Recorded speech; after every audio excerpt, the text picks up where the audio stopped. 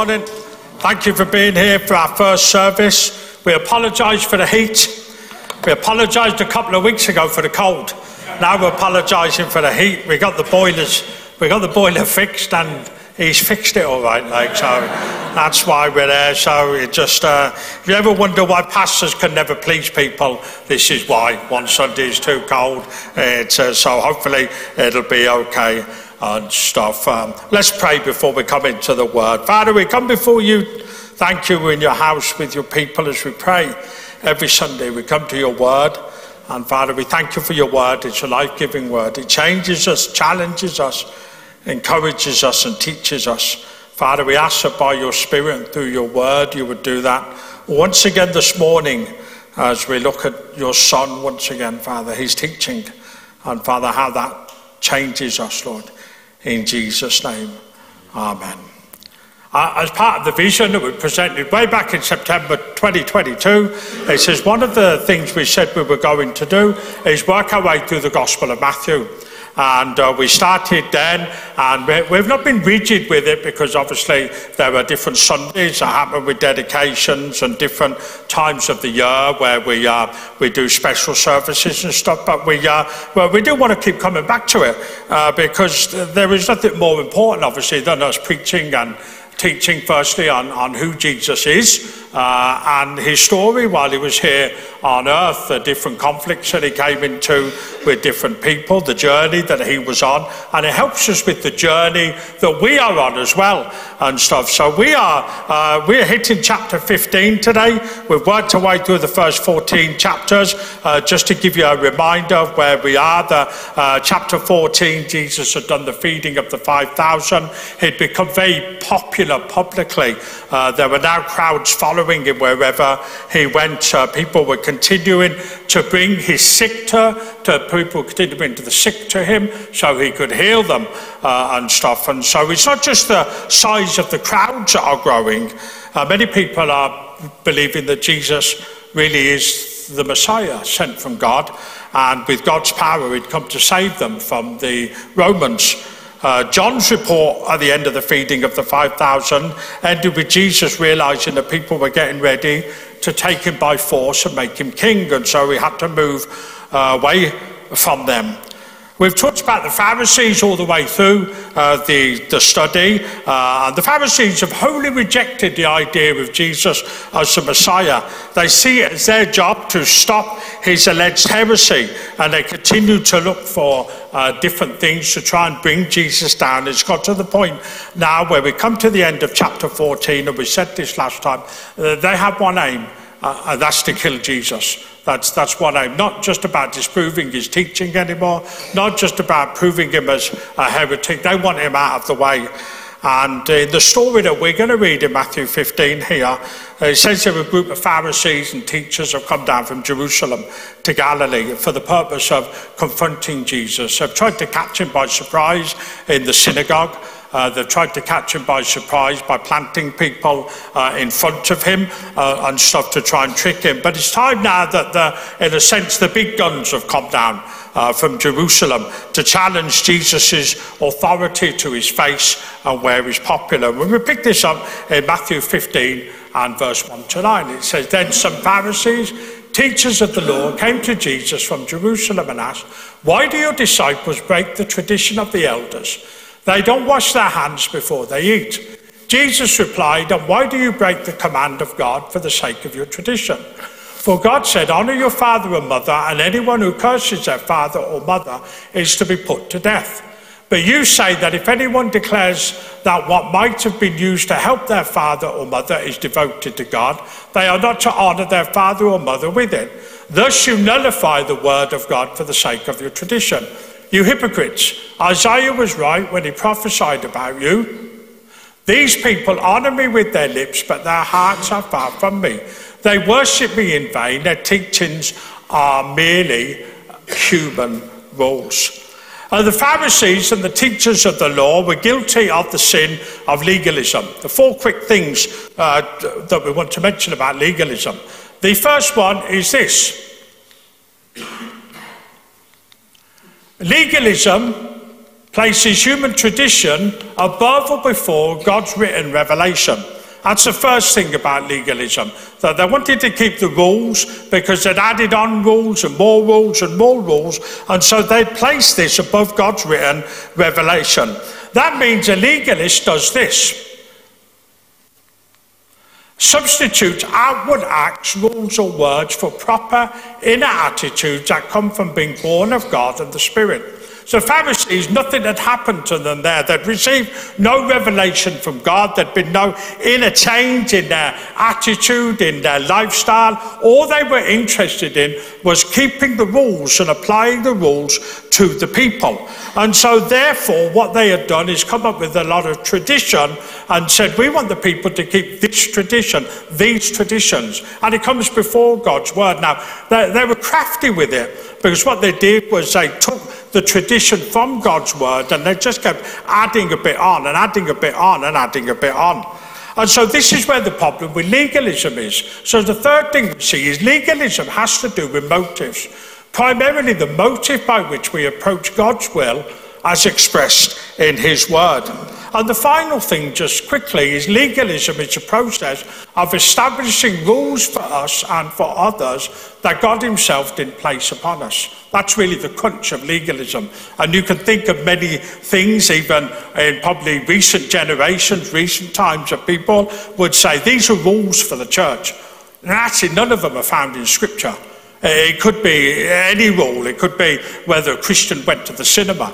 It could be whether a Christian wore makeup. And some of you like, that's, you know, but it could be that. He said it could be on the stuff that people wore. It could be on the stuff that people did and stuff. And a lot of those were just things added on sometimes to what was already there, that God had not placed this upon anybody. But this is where the Pharisees are living with the people, and they'd place rule upon rule upon rule. And so this is a danger that's coming, and Jesus is challenging them.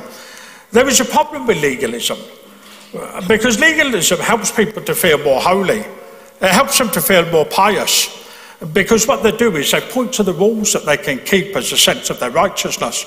If you're a rule keeper, you know, we all probably went to school with somebody who never wanted to break the rules. They always were good. I hope it was all of you, but there were lots of people, and they wanted to keep the rules and never wanted to break the rules. And often there are many believers or many people who are legalistic, and that's a way that they live as well, that actually we want to prove our righteousness by all the rules that we keep. If we can keep the rules, that makes us more righteous. And so what we do is we place the rules God has given in his word, and because the rules that God gives us obviously challenge our behaviour, they challenge our lifestyle. And that's uncomfortable for people. And so what people do is exchange them a little bit, twist them a little bit, turn them around a little bit to rules that they can keep that help them to keep themselves more righteous in front of other people. This really sums up the way the Pharisees were. And so any motive for keeping these commands that does not stem from a living faith in Christ and the regenerating power of his Holy Spirit, it doesn't lead to a sincere desire to please God. They thought they were pleasing God, but they weren't pleasing God, because it was drawing the people away from God, because the people suddenly realised there were too many rules. We can't keep these rules. If keeping all these rules makes us religious, it's impossible for us to keep these rules. But then Jesus comes along, and Jesus is saying new things. He was challenging the religious establishment of the day. These people who had done nothing for the people, Jesus had come along, and they had looked at Jesus as the answer and said, here is a man who is doing something for the people.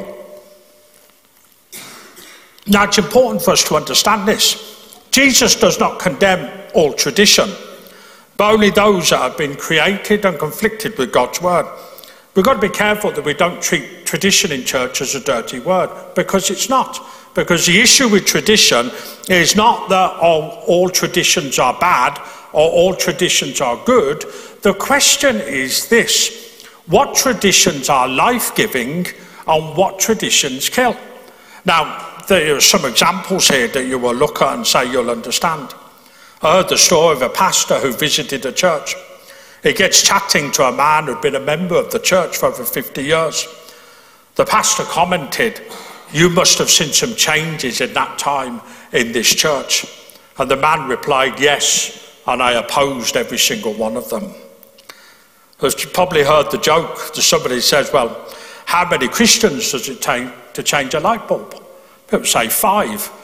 1 to change a light bulb, and the other 4 to talk about how great the old light bulb was and how wonderful the old light bulb was and stuff. Tradition has always been an issue with the church from the beginning. We have heard the phrase, and thankfully in church now as we've moved on, but we've heard the phrase, we have never done it this way before.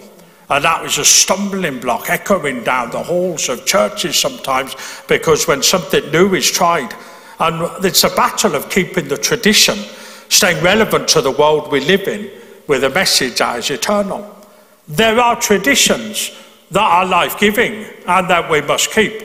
We have come to the table this morning and the words that we read out every Sunday. For I received from the Lord that which I passed on to you. It's a good tradition. The preaching of the word is a good tradition, life-giving tradition. Baptism, we mustn't take tradition and throw it all out the window and say because it's traditional, we mustn't do it. There are some traditions that are life-giving. Jesus' challenge to the Pharisees were the traditions that they were enforcing on the people that were killing them. And that's where the problem lies when it comes to tradition. You see, the distinguishment, as I've said here, is not between good and bad tradition. Is always that which is life-giving and that which kills.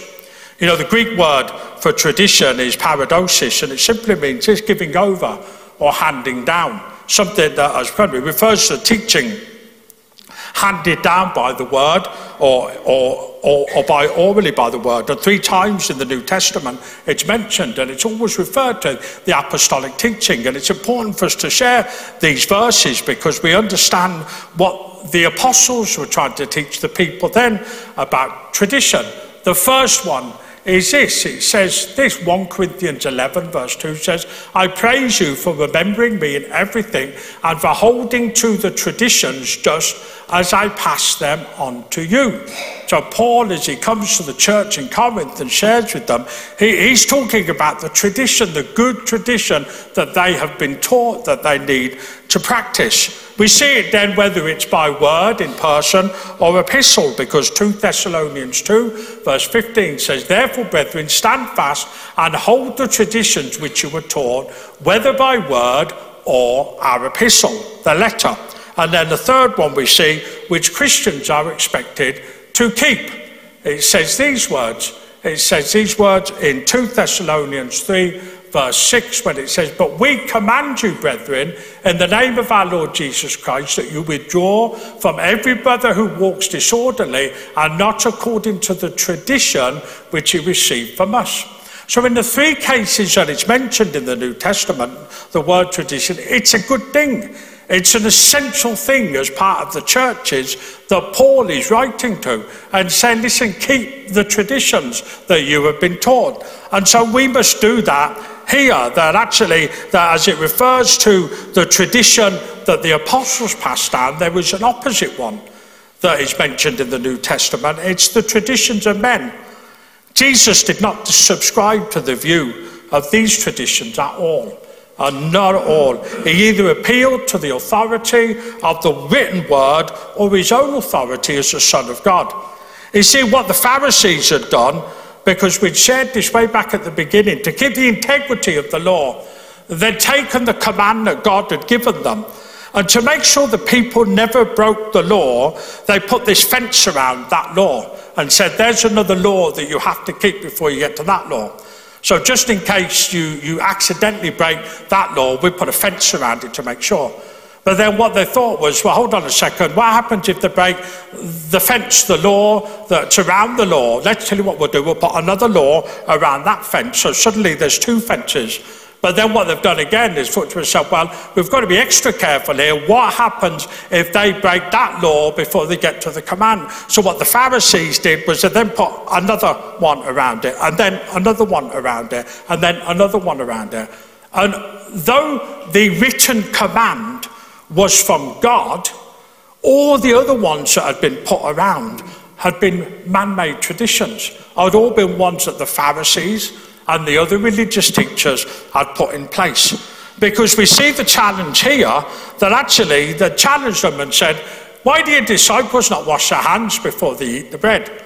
Now we would look at that, and every mother in here would say to their kids before they eat anything, make sure you wash your hands. He said, now it's good hygiene practice to wash your hands before you eat anything and stuff. But this is not what this is about. This is about a rule that's been added on before they eat. That's a question of their purity and their cleanliness. It has nothing to do with what God has asked them to do, but it's a man-made rule that the Pharisees have added on. So what's happened is they've done all of this, and each generation that's come has added a little bit more on, And so what they do is they're more concerned with keeping the traditions of the fathers, the previous generation, than they are with keeping the commands of God. And Jesus comes in with this challenge. He comes in with this challenge where he answers their question with a question of his own. Because the problem is this, is actually when it comes to religious tradition, it emphasises the external expression, but it forgoes the internal commitments that require a whole life devoted to God, not just the external actions. Not just about what we do on the outside. Actually, what God is interested in more than ever is the heart. What's life like on the inside? If we could come with a modern day view, a modern day expression, and often I share this with people because it's true, the church mustn't make it hard for people. The church mustn't make it difficult for people. We must always make sure we're not adding rules on like the Pharisees do sometimes, in a sense to protect almost what we have. When people are searching for God, are we giving them God, or are we giving them the man-made rules that we've made for them to get to God? And because this was a difficulty and the challenge that Jesus had here with the people. And so Jesus' response was to answer their question in relation to how we worship and honour God. When the disciples were accused of sin, Jesus answered with an accusation to the Pharisees, because he uses the command that says everyone should honour their father and mother. And he says there was a penalty for not honouring your father and mother in Deuteronomy, and he shares that. You see, when we're adults, we no longer live in our parents' house. He says under their authority, he says we no longer have to obey our father and mother, but we do have to honour them. And so that's the key that is here. So, but what had happened here is this is what the religious leaders and the Pharisees had done.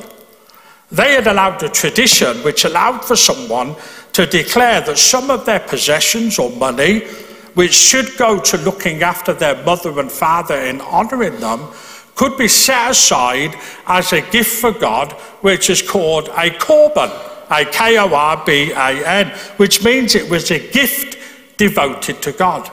Now, the modern day equivalent would be a tax write-off. And we'll hear on the news sometimes these rich people who put their money away somewhere so they don't have to pay taxes. That's the picture that you're getting here with the Pharisees. Rather than them honouring their mother and father by giving them their possessions and paying for them as they get older, what they do is they simply say, to keep us religious and to keep us right, we can't do that because we've set aside this money for God. Now, they didn't spend it, nobody spent it, it was just set aside. This is a challenge that Jesus gives to them and said, this is a difficulty that he has with the Pharisees. It's an external act. They weren't spending it on anything to do with God. They were setting it aside. And Jesus actually accuses them of basically this. You set it aside till your mother and father pass away, and then you claim the gift back. And we're horrified at that. We're looking at that and thinking to ourselves, but that's the accusation Jesus is presenting to them. He's saying, you're using these laws, these commands that you have made, to opt out, in a sense, of the commandment that God has given you of honouring your father and your mother, to avoid the responsibility to care for your parents. And so through this trick, because it was a trick, they could completely disobey the command to honour their mum and dad, but do this. pretend they were ultra-religious. Oh, I've given all my money to God. I couldn't afford to look after them or pay for them. He says, and that's the pious religion that they had had. And Jesus flips the table on these Pharisees and asks them, why are you more concerned with breaking an actual command than you are with this tradition that you're talking about? You're accusing my disciples in the sense of not washing their hands before they eat bread.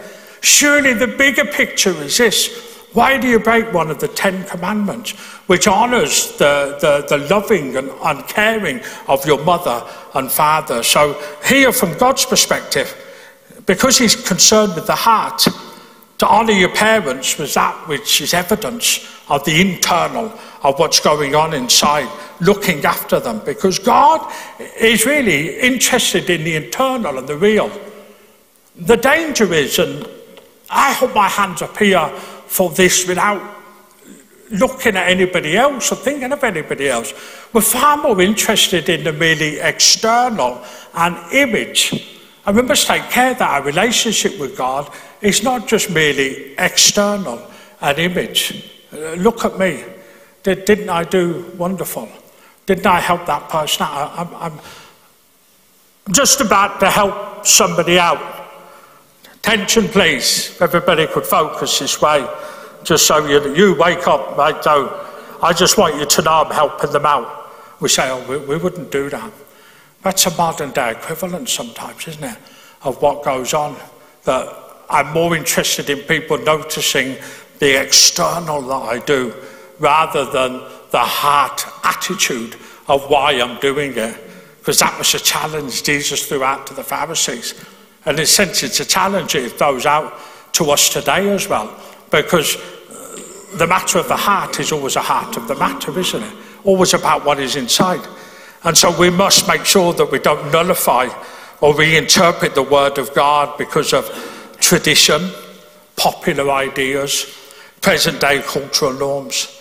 The problem as described here is that they honour with their lips, but their hearts are far away.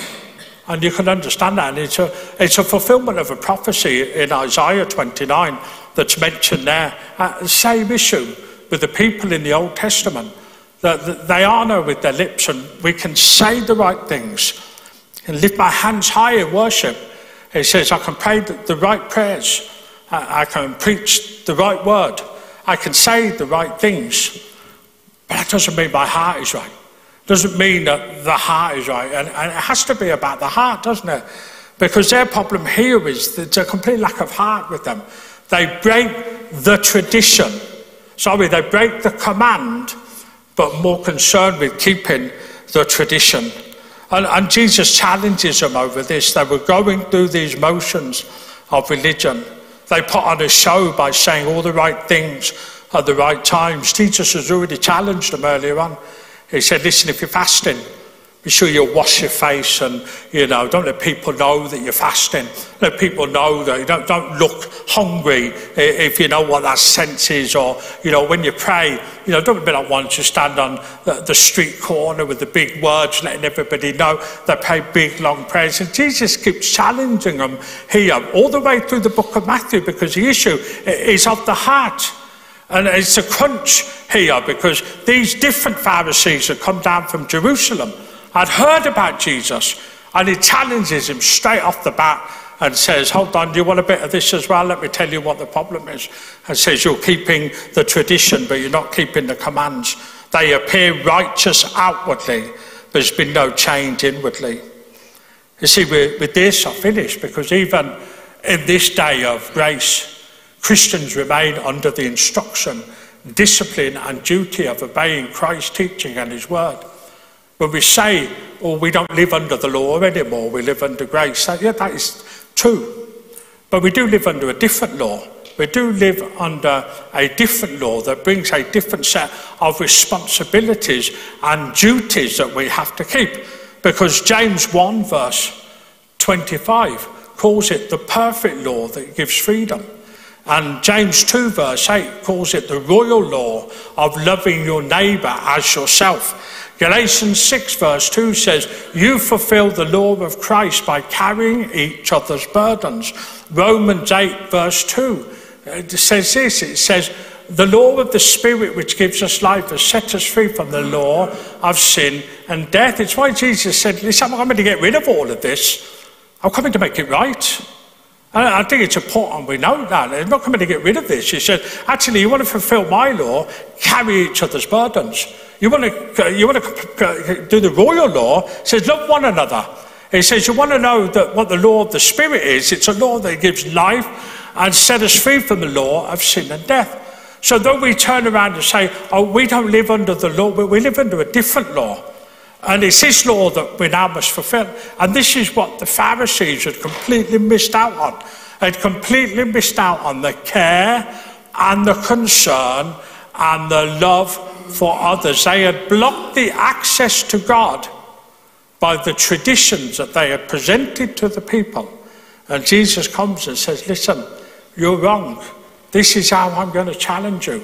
And it's no wonder from here, as we go our way through chapter 15 and 16 and stuff, we see why their plan is to get rid of Jesus. They can't have this man teaching what he's teaching. They can't have him sharing this with the people. The traditional rules that we follow must always be based on, correspond to God's revelation found in his word. See, true worship is this. It's a life devoted to God, demonstrated by our inner attitudes, not just by our outward actions.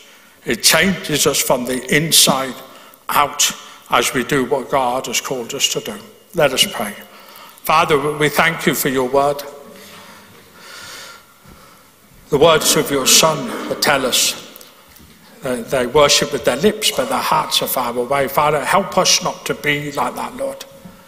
Father, help us not to focus on the external, but the internal. For that really is, Lord, the heart of the matter.